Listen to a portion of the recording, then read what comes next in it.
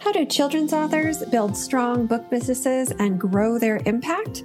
By hanging out with Lori here on The Writer's Way. Okay, so last episode, I alluded to the fact that I started looking for books to do book reviews on social media because I like to start these series with a bit of a book review so that if you want to dive deeper, if you want the information maybe firsthand rather than listening to me talk about it, that you could go and you could find it. And so I actually started down this rabbit hole, so to speak, in December. So I had that week, between Christmas and New Year's Eve, I had this idea to do social media, to talk about social media and selling on social media and make it easier for all of us children's authors.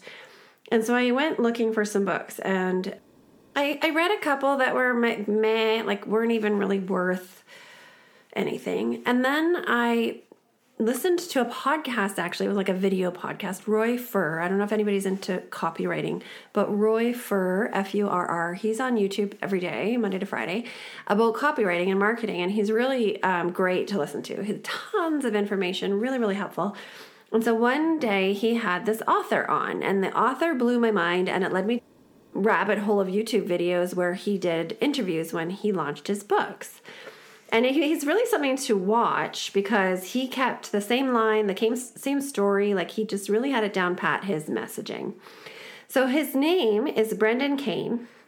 I don't know if you're going to recognize it. What you might recognize is the cover of his first book, because I've seen it so many times on Instagram, like in the ads. But I always discounted it as being one of those free shipping, like free book or pay for shipping. Just, it's not a scam, but it's just this very marketing heavy, I don't know. I've just seen it so much that I have reactants. If you've been in the Facebook group lately, we've been talking about reactants. And so that kind of ad with the free plus shipping really causes me reactants. But anyway, so after I saw him on Roy's video show, I went looking for his book. And then I was laughing at myself because I'm sure that I had seen it so many times. So his first book is called 1 Million Followers, How I Built a Massive Following in 30 Days. And I'll link it in the show notes here. And then I immediately went to his second book because it appealed to me as a copywriter. It's called Hook Point, How to Stand Out in a 30-Second World. And I grabbed both of these books because I was really excited to learn more from Brendan. He didn't seem like, he is a super savvy guy. He's worked with like huge names, Taylor Swift, Katie Couric, like huge names. He's done some really amazing things. I was super excited to get his books. So there I am, December 2021. I open up the 1 million Followers book. I think I got one chapter in and I was not literally, but quite figuratively throwing up in my mouth. I had to shut it down and walk away, and I didn't pick it up again for probably a month when I thought, okay, I can do this. And I'm going to tell you why. It's nothing about his writing. It's nothing but his strategy. It's nothing about him. It's fantastic strategy. If you want to show up on social and be an influencer, if you want to spend hours of your day dedicated to social media, creating content, and then putting it out there. Like, it made my brain hurt in a way I can't even describe because I so don't want to be that person. I so don't want to spend my days doing that. I have a limited number of hours a day, and I've actually finally found what I love doing. And that's why I said last show, like, I don't even focus on my own book marketing, which my husband just gets so mad at me about. I have it kind of up and running in the background, but I love setting up marketing systems for other people.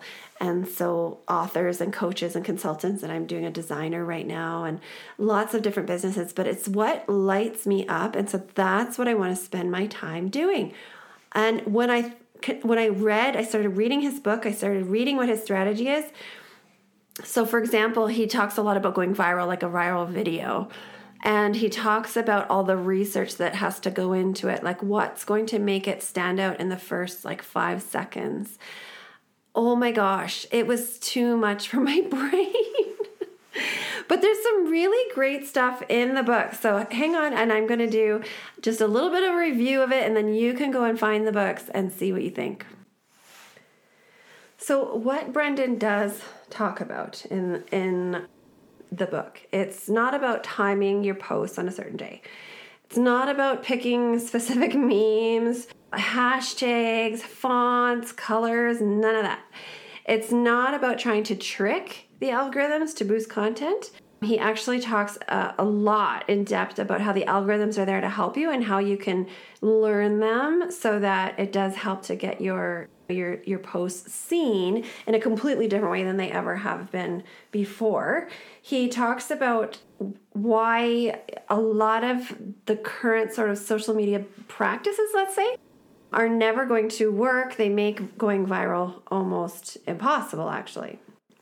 Something I thought was really interesting in the 100 million, or not 100 million, million followers in 30 days book was he was really, really clear about what you do to get the followers, I guess regardless of how many followers you get, is not the same as what you do to keep your followers. And so there's different strategies, different strategies that go into growing followers versus keeping followers, which I thought was like such a great point. Then he talked about the number, I don't know if I'm saying this right, the number of pieces of content that are published. So remember I said last show, it's not apples to apples. You're not comparing yourself to just other children's authors. You're comparing yourself to like every other content creator out there, whether they're famous or not famous, etc. Anyway, so Brandon says there are you ready for this? Seriously. There are, let's say, almost 4 billion content creators. So people like on social media making stuff, putting stuff out there. But what that means is on a day-to-day basis, there's over 100 billion pieces of content on social every day. And you've been wondering why your stuff is not being seen, right? Okay, so he goes on to talk about why social media doesn't work for so many people. And he says it's a lot of mindset issues holding us back because we feel like after spending time, effort, money to get our best ideas up and running on whatever social media platform that we're on, and then our content falls flat, we kind of blame the algorithm, or we say social media doesn't work, whatever. But that's not technically true. So what he says is you have to think not like a marketer, but like a content creator. So if you've ever seen one of those people who it's like a not professional content creation job, but they do really cool camera tricks and they have transitions, like crazy transit, like the TikTokers, right? They spend a lot of time and energy to create a piece of content that is really enjoyable for us to watch. So have you ever watched one of those pieces of content just by like an amateur person, but have you ever watched one of those and felt like, yes, I really want to do that? Because for me, that's the opposite of how I feel. I feel like that is a really cool trick or a really cool transition. I never want to spend the time to learn how to do that. And actually, my family had COVID in January, and so I was stuck in my room alone. So I cleaned my laptop, like cleaned all my files and that kind of stuff. And I found this old course on TikTok. And so I was like, okay, I'm going to learn TikTok this weekend when I'm sick. And it was fun. It was fun. I had lots of ideas. I put up an account. I did some stuff. It's not the way I want to spend my days. So as soon as I was up and moving and mobile and I wasn't contagious, I don't think I've been on TikTok since. It's a fun place for me and the kids to kind of look at funny dog videos and things like that, but it's just not a place that I want to be creating things. Anyway, sorry about the tangent on me, but anyway, when you're on social, do you ever come across something that looks too professionally done, it's too much like an ad, and so you're going to experience reactance if you see that.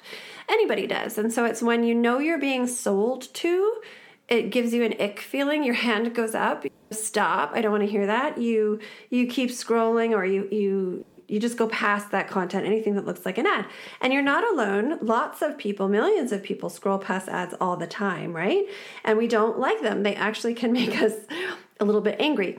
But because of the amount of content being put out into the world every day, billion pieces, Brenda's philosophy is you have 3 seconds to grab people's attention on social. And if you don't get it, they're just going on to the next post. They're just scrolling. So 3 seconds. So it might not be that you're creating bad content, but it might be that you're just not grabbing attention in 3 seconds. I mean, who is? So if you are going to keep posting on social, or you do want to be a content creator, quote unquote influencer, that's how you have to think. That's how you have to reframe whatever you're putting out there. You need to make it so that it stops the scroll, so to speak, within like 3 seconds. In addition to creating this kind of content that really stops the scroll so quickly, you also need a system for your social media that is constantly evolving, according to this book, because social media is constantly evolving, right? So if you're using a strategy from a year ago, even 6 months ago, chances are good that it's not going to still be working as effectively or even at all. So you really need a dynamic system that changes with the marketplace, with social media, and he says you have to keep up. No matter how fast social media changes, you have to be dedicated to keeping up. Okay, I really like how he talks about what he calls the common sense, because it's like what most of us do when we post on social. And he's laid it out like this. We kind of have our brand guidelines. Let's say you have your brand imagery and your brand messaging. Then you move forward to your creative ideation. So what that is just what the post is going to have, like for the picture and for the caption. Then you make a content plan by month or by quarter. Then you go ahead with production and posting. So that just means actually creating it and scheduling it or posting it or whatever. And then at the end of those 4 steps, you review the results every month or every quarter. And you go back to the creative ideation, which is, again, where you just think, okay, what am I going to say? And what's it going to look like? And that's how you just go. So you do steps 1, 2, 3, 4. You create your posts. You make a content plan. You get it out there. Then you review your results. And it does really seem like common sense, doesn't it? And so he says 99% of people who use this model, this common sense model, are actually completely failing on social media. And it's because it makes sense when you think about it. You create what you assume other people will want, even based on your research or whatever, like from your brand point of view.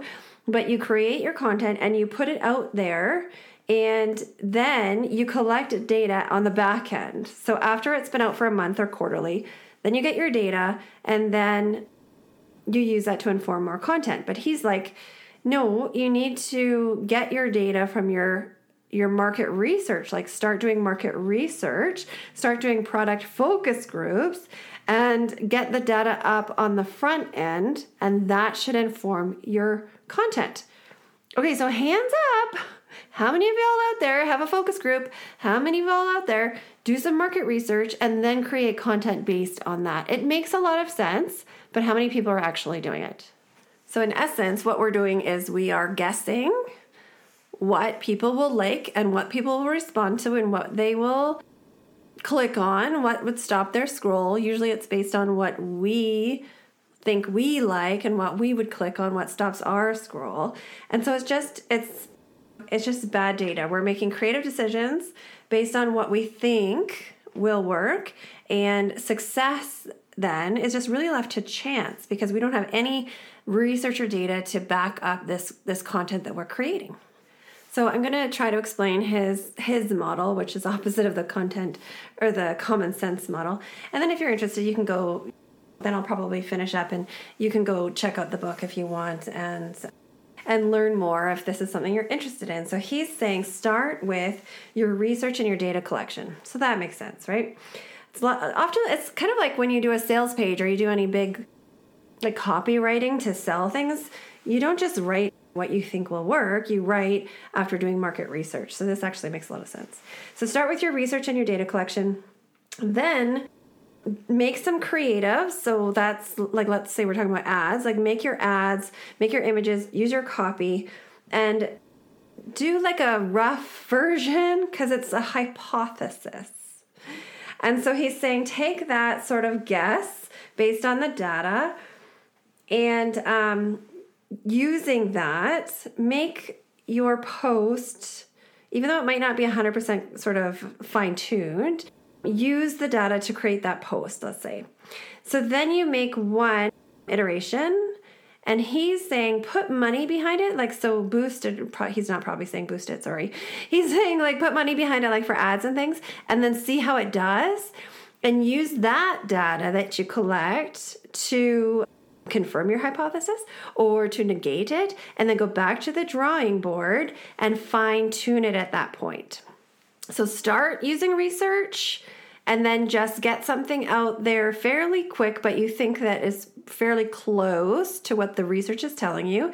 Put some money behind it and test it. And he's got some really great ways you can do that in his book. So he really talks about targeting your audience, choosing a message that will work, fine-tuning. So his process, what I just told you about, a great way to say that is fine-tuning. He fine-tunes it. He doesn't just put something out there and it doesn't work and he moves on to the next thing. So he starts with research, so he's pretty sure it's going to work, and then he fine-tunes it based on more research, right? So he's got some really, really cool things in the book, I'll be honest.